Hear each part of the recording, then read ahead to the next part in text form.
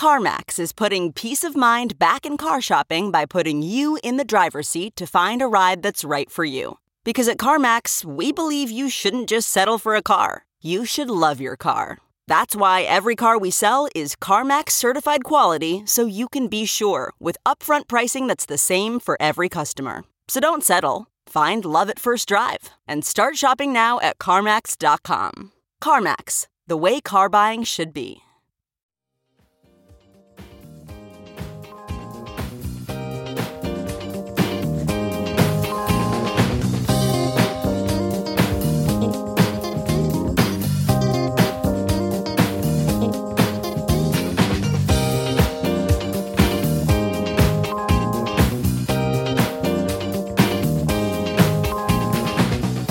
And now, the list of things that you can buy at the Chicago Reader store at chicagoreader.com.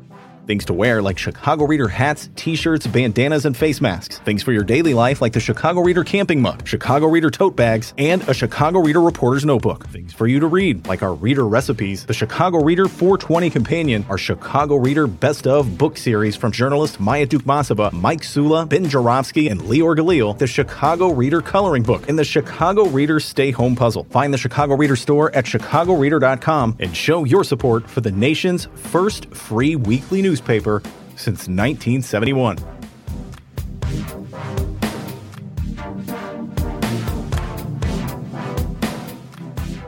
Bonus time on the Ben Jarofsky Show as I speak. What's the date, man? I've lost track of time. Thursday, June 30th. I'm still in Cali in my absolutely gorgeous Airbnb. I don't know if I'm ever going to come back. I love it here so much. And for reasons I do not know, I was just talking to Nate about this, and my distinguished guest. My camera doesn't work. Doesn't matter to you because this is just audio only. But I'm like, I'm starting to wonder if my guests think I'm real anymore because they haven't been able to see me all week. Let's see what the headlines in today's paper are. Oh, my God. Some weird stuff going on in the world. And first of all, two things I want to point out to. Ketanji Brown Jackson is sworn in as justice, making history. So presidential elections do have consequences, ladies and gentlemen. Just want to say that the voters of the United States thought it was a good idea to elect Donald John Trump in 2016. And as a result, we have Brett Kavanaugh, Neil Gorsuch, and what's the third one? Amy Coney Barrett. Man, I did it off the top of my head. Just think about that.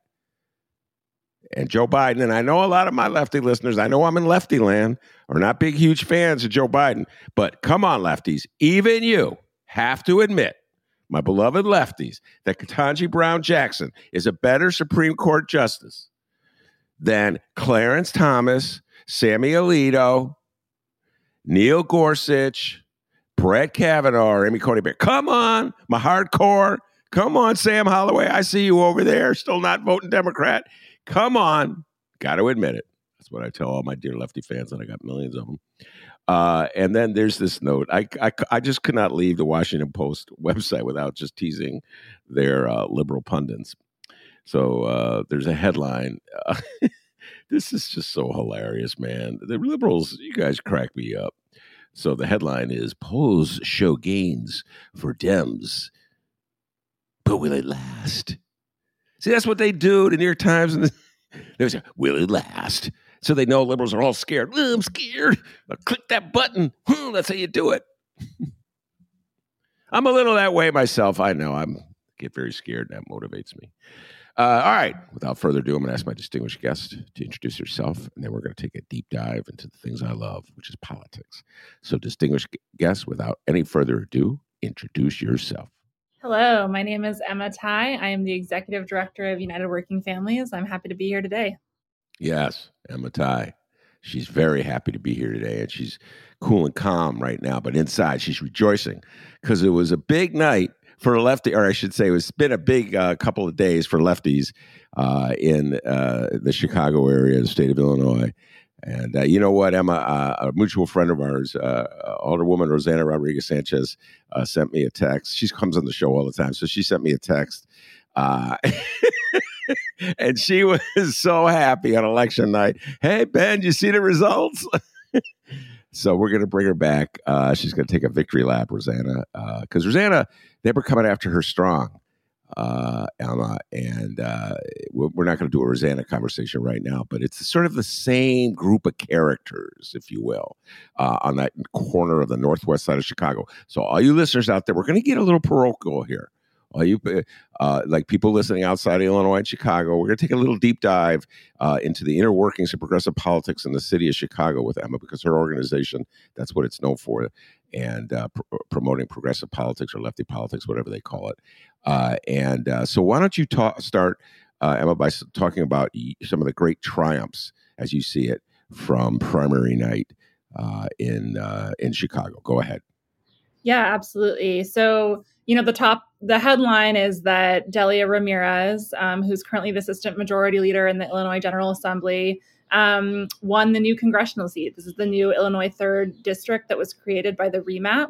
And she trounced her opponent, 36th Ward Alderman Gilbert Villegas, she got almost double his share of the votes. And this is a district that includes, a good part of both Rosanna's ward as well as Carlos Ramirez Rosa's ward in the 35th Ward. And she ran as part of a left and progressive slate that included Anthony Joel Quesada for Cook County Commissioner and Lillian Jimenez for state representative, as well as Norma Hernandez for state representative out in the suburbs.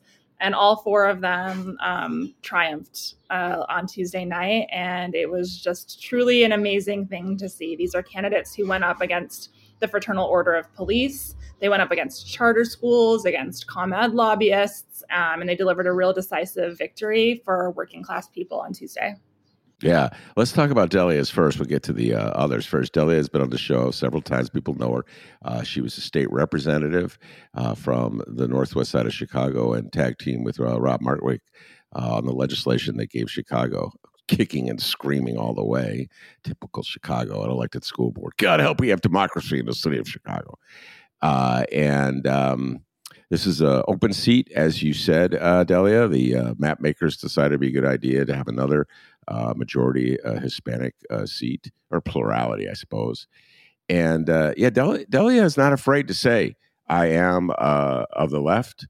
I believe she's asserted herself strong on criminal justice bills. So what do you think her victory says about we're voters, Hispanic voters, working class voters, and suburban voters, where they are right now as we head in toward November's election?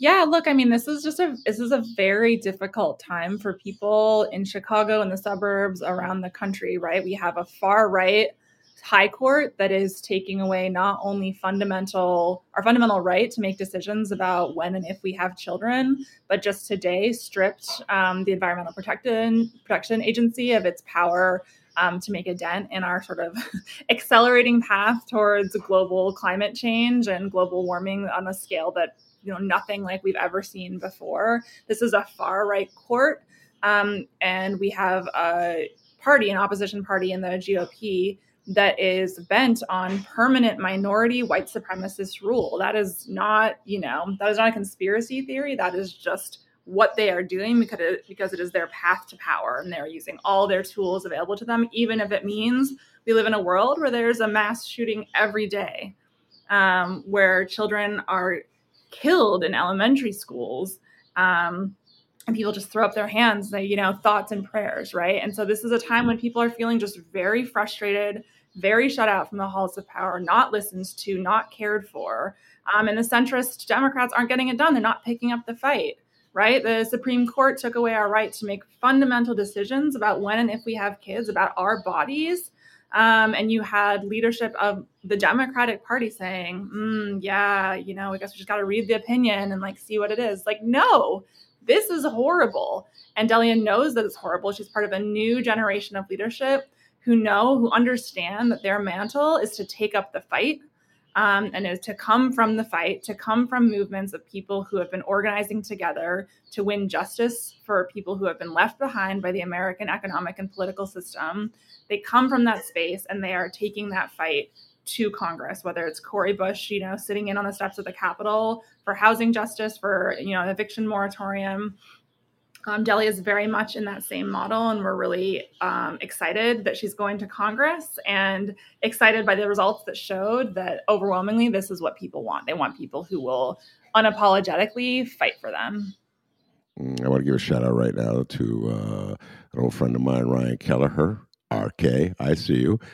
She was very pivotal in the Delia Ramirez campaign. She's one of these activists who stays in the background, doesn't want people to know about her, but I give her a shout out, and it leads up to this question. I give a shout out to activists like Ryan, and I'll tell you why I do this, Emma, because I believe, I hear what you're saying about themes and mattering and issues mattering, but when you get into a Democratic primary in June where the turnout was so low, I forget what it was like 30% or something like that.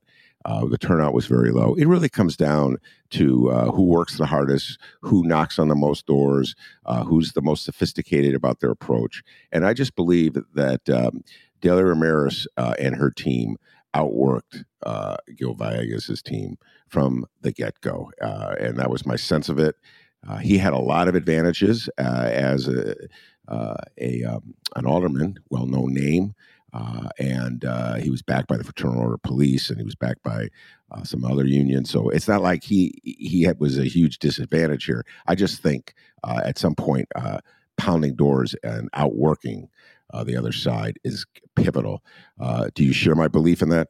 Yeah, fully. And I want to just second your shout out for Ryan Kelleher. She's our United Working Families. She's our elections director, and she is the UWF member who back in 2017 had the vision to understand that Delia was the right choice and who did the work, absolutely what you're talking about, the work of organizing people behind a vision. That's what gets us done. Gil Villegas is a corporate lobbyist, right? He outpaced Delia in fundraising in the last quarter of the year by almost a 2-to-1 margin because he has a Rolodex of lobbyists and private corporations who are willing to get a friend of theirs into Congress.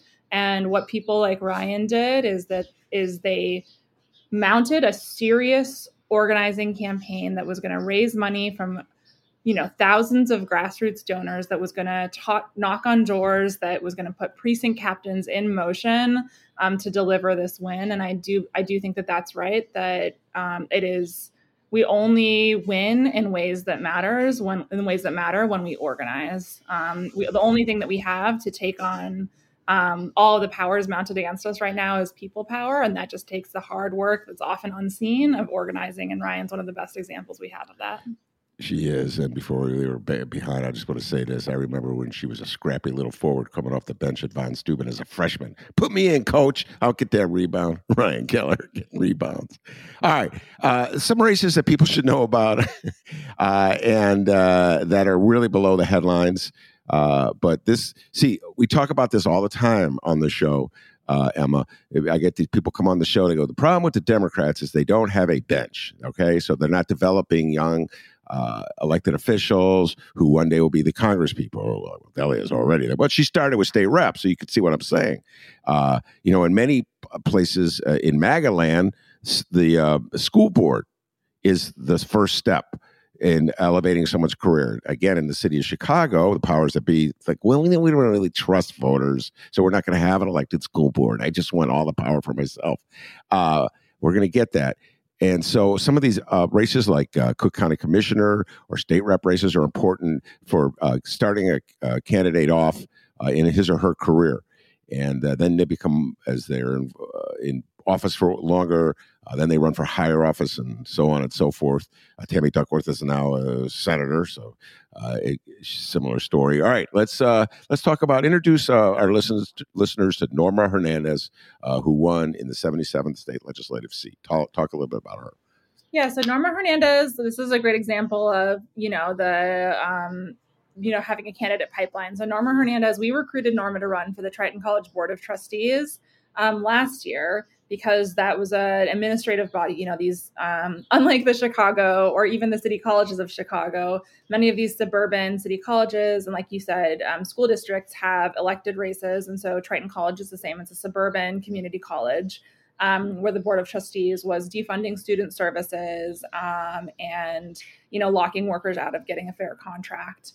And so we, together with Cook County College Teachers Union Local 1600, we took on all of, the major kind of political machines out there and elected Norma Hernandez to the Triton College Board of Trustees, where she sort of, immediately, I think, having proved her mettle, became a serious contender for this race to unseat Kathy Willis, this longtime kind of moderate Democrat out in the suburbs, sort of during, in the throes of the pandemic, we had a rental relief bill that Kathy Willis voted against, right? So this is someone with a long track record of sort of moderate positions on the issues and who's now been replaced with like the first Latina who's going to represent that district. And we're, very now, excited.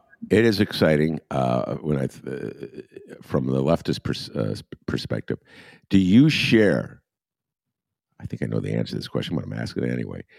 Do you share some of the nervousness of my friends of the centrist and liberal persuasion when a left of center candidate goes into November and is running against Republicans who will bash them as a radical leftist and a rioter and a looter? And so my friends of the squishy centrist persuasion, just the knees start knocking, they start buckling, they break out into a sweat, and then you have to have a glass of lemonade. Do you share those same paranoias and fear, or are you more confident about the widespread acceptability of your political views? I mean, I think that the question for me is really about. I'll answer the question short, which is that no, I don't share it. I actually think the problem is that, as I see it, the point of politics is if the world is unjust and we are working to change it, we are working to make it more just. And I don't think that you do that by running away from what you believe. I think that you do that by putting forward the biggest vision of what this world could be, like the farthest horizons you can imagine, and then organizing year round, not just during elections, to win people to it and to build the power you need to like make progress towards that thing and towards those dreams. And so I think that people who think that way, in my experience, have a very narrow view of, change is made through these elections. They run in these 3-month cycles, and there's only so much you can do in that 3-month cycle. Like that is true. There's only so much you can do in the 3-month cycle of an election when it's kind of already baked. But why would you limit yourself to that tactical horizon, right? Why would you settle for anything less than everything? That's what our opposition is doing. They won't settle until they have everything. It took them a week ago. They took away my bodily autonomy. And today they took away my children's right to grow up in a future free of rampant natural disasters, climate migrants, water shortages, drought, climate disaster, world wars and refugees. Like, they are going to take everything. And I don't believe in being scared of saying that we want the same.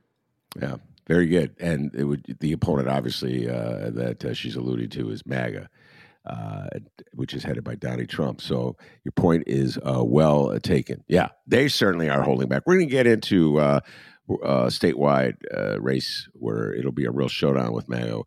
Darren Bailey running against J.B. Pritzker. But I want to just continue with these lower ballot elections, which I think are very important.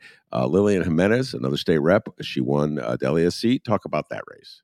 Oh, yeah, we're just absolutely thrilled for Lillian. We had UWF members staffing both Delia and Lillian's campaign. Anthony Quezada, who I mentioned, won the Cook County board race. He's a member of our executive committee. This was a big night for United Working Families. And Lillian, she has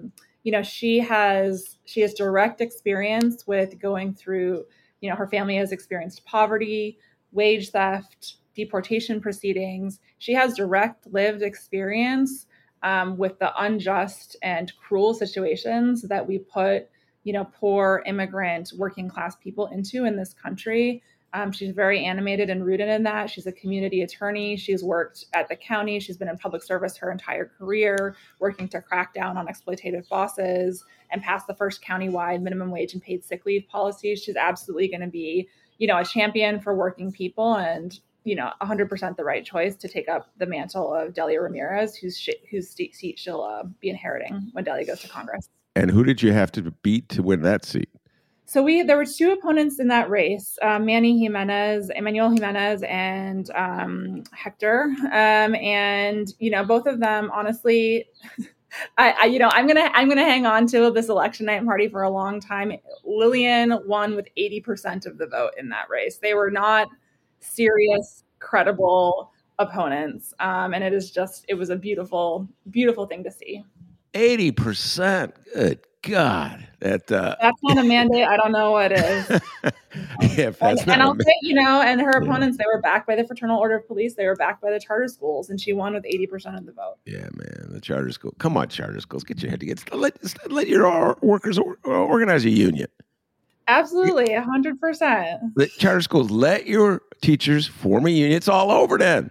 Well, I know why they don't do it, because if they let their staffers form a union, that's the whole point, is to kill the teachers. I get it, charter schools, but I'm just saying, man, come on now. Yeah, it is the 21st century. Take the L and move on. Yeah, that's my advice to Starbucks. Not that Starbucks listens to me. I've been saying this for Starbucks. Come on now, let's go. Yeah, this is your culture. It's like Costco does it. You can do it. Okay. Absolutely. All right. That's what I mean. Right. No one gives up their power willingly. Right? Whether it's Starbucks, whether it's charter schools, whether it's the MAGA Supreme Court, we have to fight to take it. And anyone who's saying otherwise is blowing smoke. Absolutely. And then at some point, and we're going to come back to this, you have to be, I'm going to speak to my lefties now, you have to be strategic lefties. If your candidate is not at the top of the ticket, you don't throw a little hissy fit and walk away, because the stakes are high. And I repeat, who would you rather have on the Supreme Court, Ketanji Brown Jackson or Amy Coney Barrett? And just think about that, as Amy Coney Barrett is voting to strip you of your rights, reproductive rights, or your rights for clean air or something like that. So, I get it, right? We had 20% turnout in the primaries on Tuesday. I am sympathetic to the many, many people out there who are just so fed up with politics, and they don't see anything changing, and they don't think it's going to work. And it's not that they don't care, right? Everyone feels, everyone feels beat down. Everyone sees the injustice in their lives. Everyone wishes that their kids could go to better schools and breathe clean air.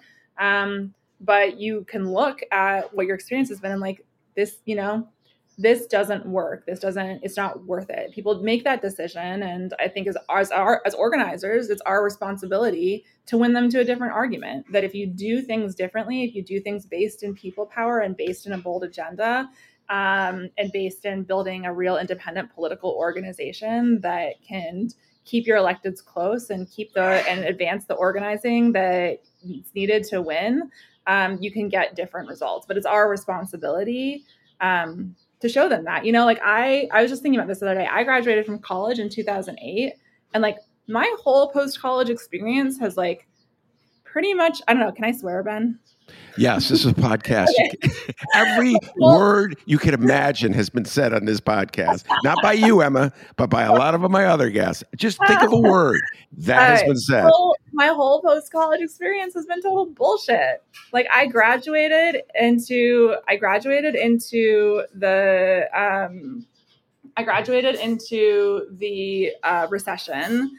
There was Occupy Wall Street. The people who plunged the economy into the recession were never held to account. They just went on and took jobs in Obama's administration. We had the recession. We've had just escalating mass shootings and natural disasters. We had Trump get elected. We had family separation. It's been horrible. We had George Floyd, and, the police keep killing Black people and keep getting funded to expand their weaponry and surveillance systems. I understand why someone would look at this and be like, this is bullshit and it sucks. And as organizers, it is our responsibility to believe that change is possible when we come together and fight. And we have to recruit more people into that fight. And we have to show that that things can be different and there's a different way of doing things. And I think that we're starting to see the fruits of that labor emerge with results like what we saw on Tuesday. That was a great riff. I'm with you about 99% on that riff. But I don't feel sympathetic for anybody who didn't vote. But you know what? I'm just some old school baby boomer who's gonna, back in the day we did it this way. So I'm not gonna go there. But that was a great riff, and you're so right. Everything you said about what your generation has faced since you came of voting age is right on. So you're absolutely correct. All right, let's another piece of good news for people of the lefty persuasion, and this one kind of caught me off guard. I wasn't following this, I confess, but I'm going to bring this young man on the show, and you already mentioned him a couple times from the county board, Cook County Board. There's a lot of progressives on that Cook County Board, very quietly building like a little progressive community on the county board is a place to watch. Like, look, this is a branch of government that has tens of thousands of unionized workers, that administers the county jail, which is like one of the largest criminal justice systems in the country, administers the Cook County Hospital and Health System, which is like the primary provider of healthcare at scale for sort of our poorest residents. The Cook County Forest Preserve, when you think about a Green New Deal and the future of environmental justice, in this county, this is a really important body of government that I think you're going to start seeing just like a lot more interesting, vision and fights coming out of that body in the coming years. Yeah, so Anthony was victorious. Anthony Joel Quezada. Talk a little bit about him and his campaign. Yeah, this was a really exciting win. Anthony Joel Quezada, he's a UWF member. He's, provided many services and organized many fights alongside Carlos Ramirez Rosa, where he works in the 35th Ward office for Alderman Rosa. He is a member of the Democratic Socialists of America. And he ran just like a truly people-powered campaign out of the political organization up there, United Neighbors of the 35th Ward, that took on, a real dynastic family in Chicago politics, the Arroyos. The Arroyo Sr., the patriarch, recently was sentenced to, I believe, a 5-year prison term for his role in a federal bribery scheme. And so what you're really seeing is the decline of these longtime and sort of like political institutions and the rise of a real serious political organization that is rigorously contesting in the electoral and non-electoral arenas for political power that is helmed by women, by non-binary people, by queer people, by people, born working class people of color, and that is replacing these sort of old these old sort of machine apparatus, and starting to install a real new generation of left and progressive leadership. Yeah, no, it's pretty remarkable. Again, it was a very low turnout. I said it was 30, but you said it was 20. I think you're right, actually. I think I overestimated it. It's pathetic. I know. I was right. You guys grew up with lousy, but that is. I'm sorry. And by the way, it's just not young people. My dear friend Monroe Anderson comes on the show every Wednesday, is obsessed with Donald Trump and bringing Trump down. He didn't even vote. So he's like, well, there was no choice. Now, that's true, by the way. For a lot of people, I got to tell you this. We're talking about contested races. You're going through the contested races. But in many my own, it was a sort of an election that was kind of would have fit in well with the Soviet Union in the 1980s. You just had one name. Well, so I'm going to vote for President Brezhnev, or who? No one. So I mean, we do not make it easy for people to run for office. As someone who's worked with a lot of working class women of color candidates over the year, like they've had to leave their jobs. They've had to oftentimes go without insurance. Delia in her 2018 campaign, not only was she uninsured while she was campaigning for that office, but she was she had something happen to her car and she just lost her car. She couldn't afford a new car. Like, there's a tremendous amount of sacrifices that we ask people to make when they run for office. It's not an arena that is hospitable, that has low barriers to entry. And that's wrong. And that's why we need organizations like United Working Families that can just exist year round to provide some sort of support, because if those are the kinds of candidates that we want in office, people who know that struggle and who know that lived experience, then we also have responsibility to back them up when they take these kinds of risks and make these kinds of sacrifices, because they are not easy to make. Absolutely. I couldn't agree with you more on that one. And I just thought for a moment, just you telling that tale, I realized what a remarkable ascendance Delia Ramirez, because I do remember that 2018 campaign. And I thought it was like, I'm like, oh my God, it was only 4 years ago. And now she's going to Congress. She'd probably win the general, unless you guys freaking fall asleep, which I don't think Delia Ramirez is going to fall. I'm going to go down and have a vacation now. No, I don't think that's happening, ladies and gentlemen.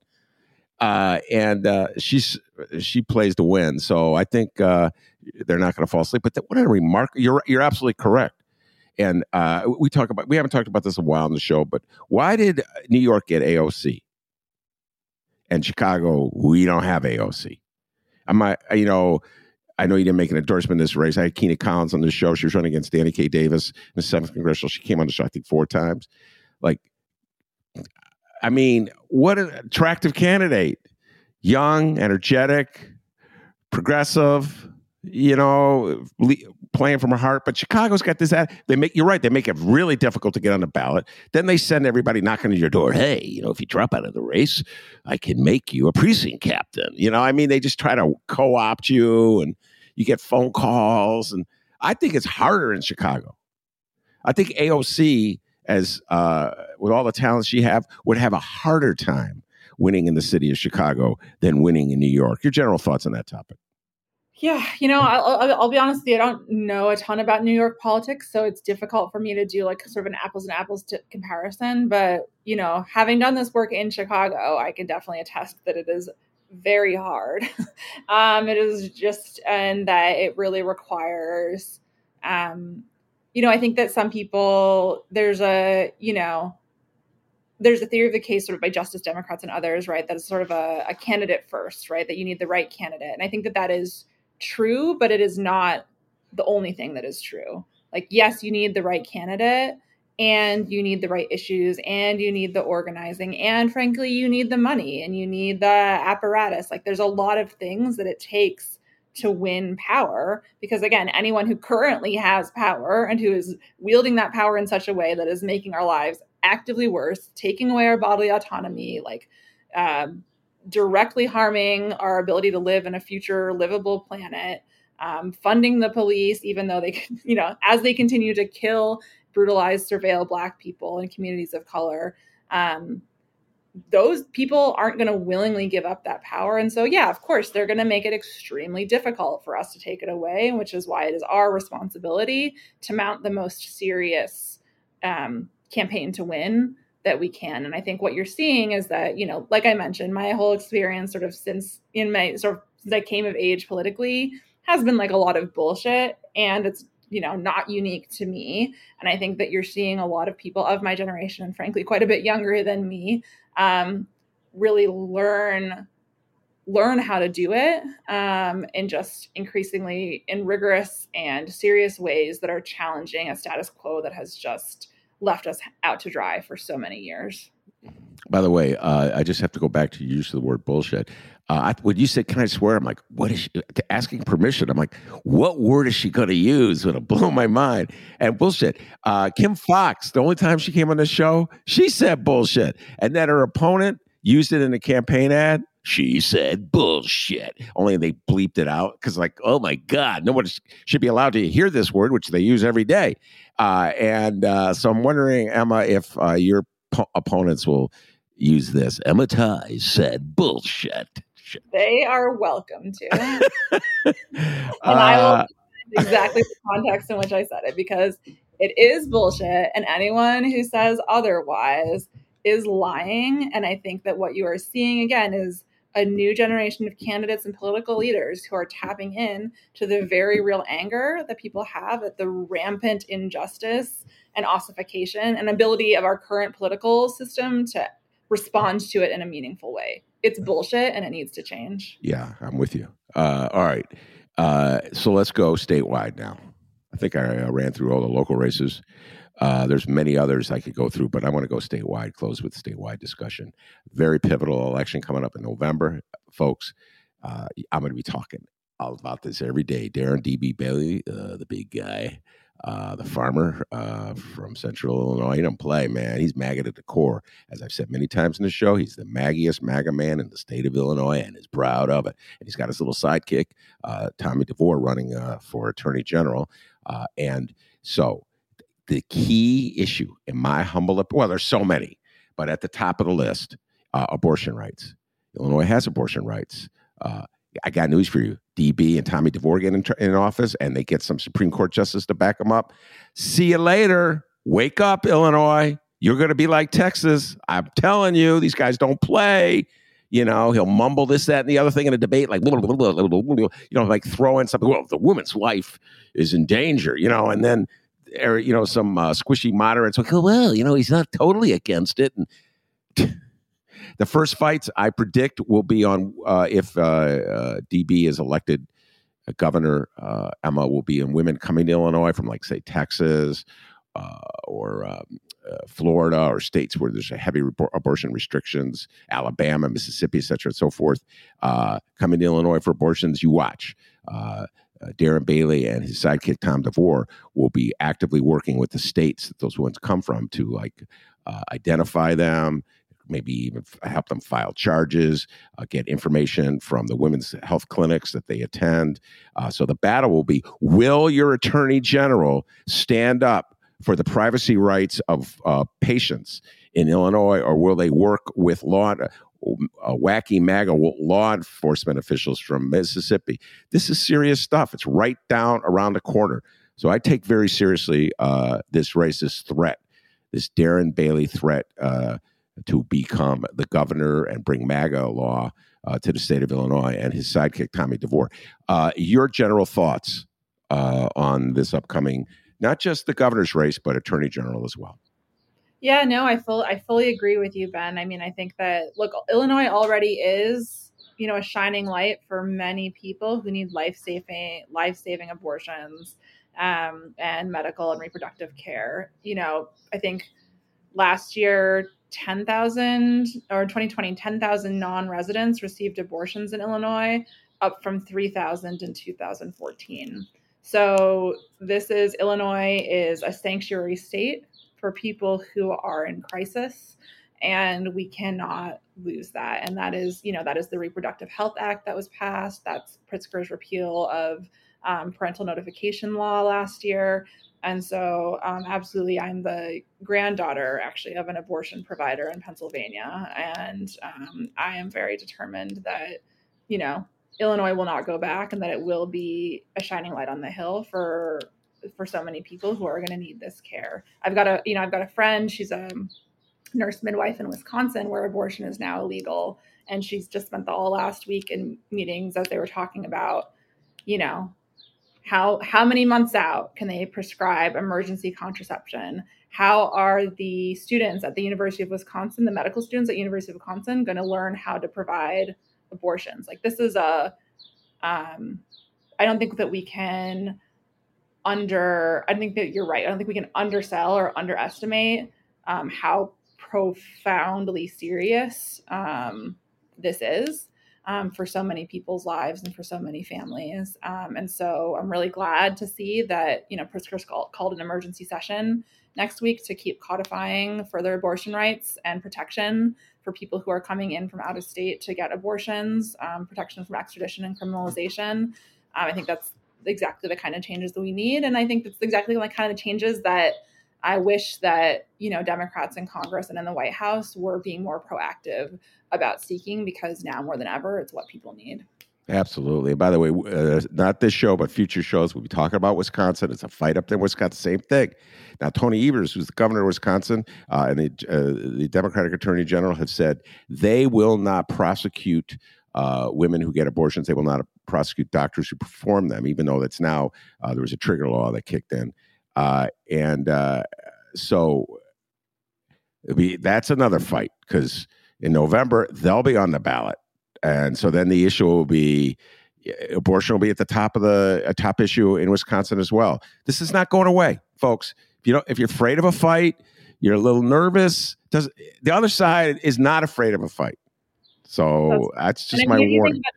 Just how many millions of people, both women and gender nonconforming people who need abortions and life-saving medical care, as well as healthcare practitioners, providers, abortion funds, medical educators, medical students, millions of people across this country are being so profoundly affected by a decision made by 6 people.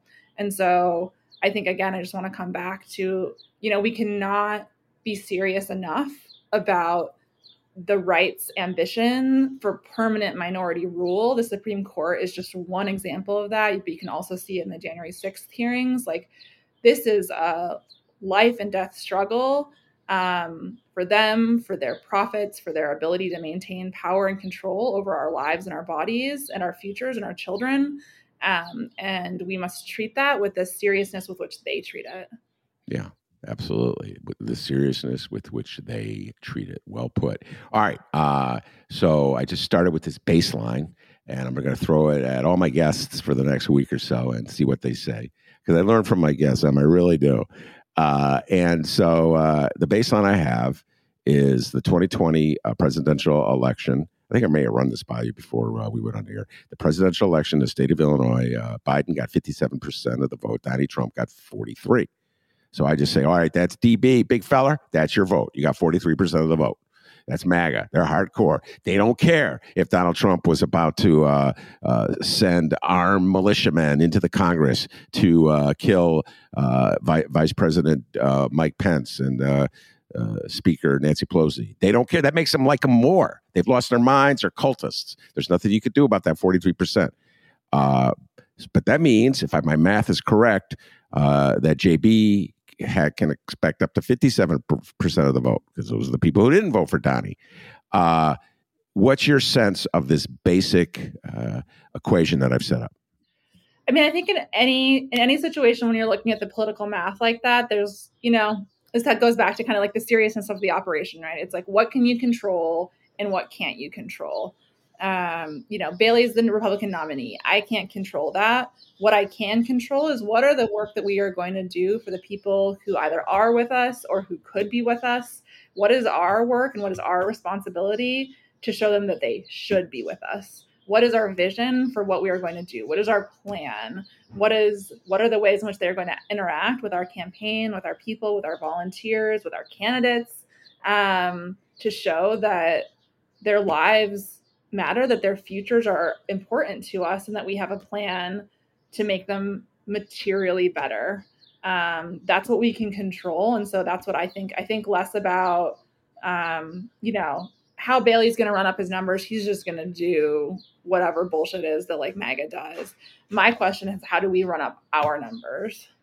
And I think that is, there's a real debate, like what you talked about between the centrist and the left that's happening right now. There's like the centrists think that, the way that you win is by, kind of like running to the middle and kind of like running away from the visionary policies and from the more radical positions. And, I just think that has been tried and it doesn't work. Not only does it not work in terms of delivering what people need, but it doesn't work politically in terms of winning.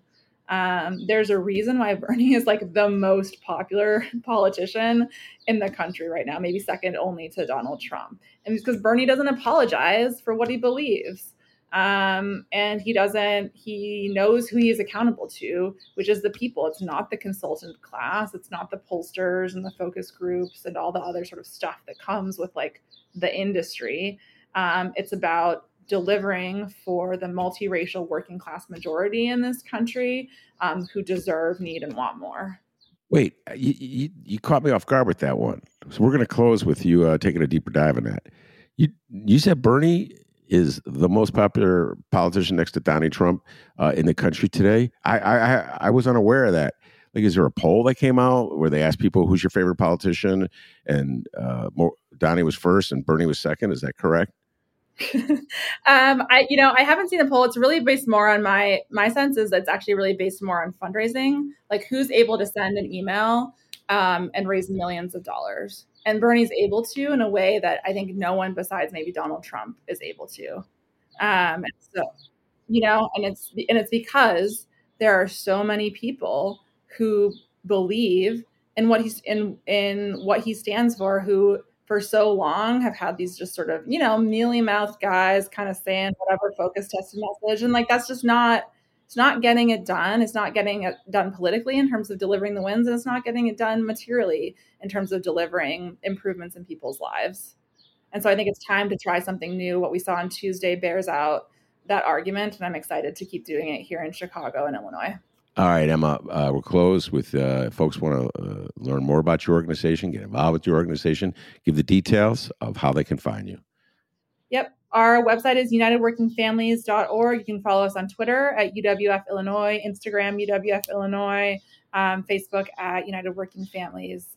We'd love to have you be a part of the organization. All right, Emma Tighe, thank you very much for coming on.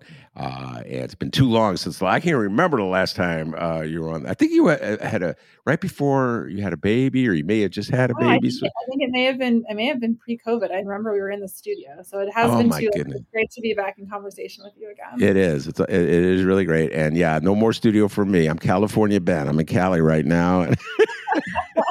But I still come back to Chicago. Then I'm attic Ben, because I do the show from my attic overlooking an alley. So, I don't really go out anymore. But I still watch the world and talk about it. All right. Thank you very much. That's a great Emma Tighe. I'm Ben Joravsky. Take care, everybody.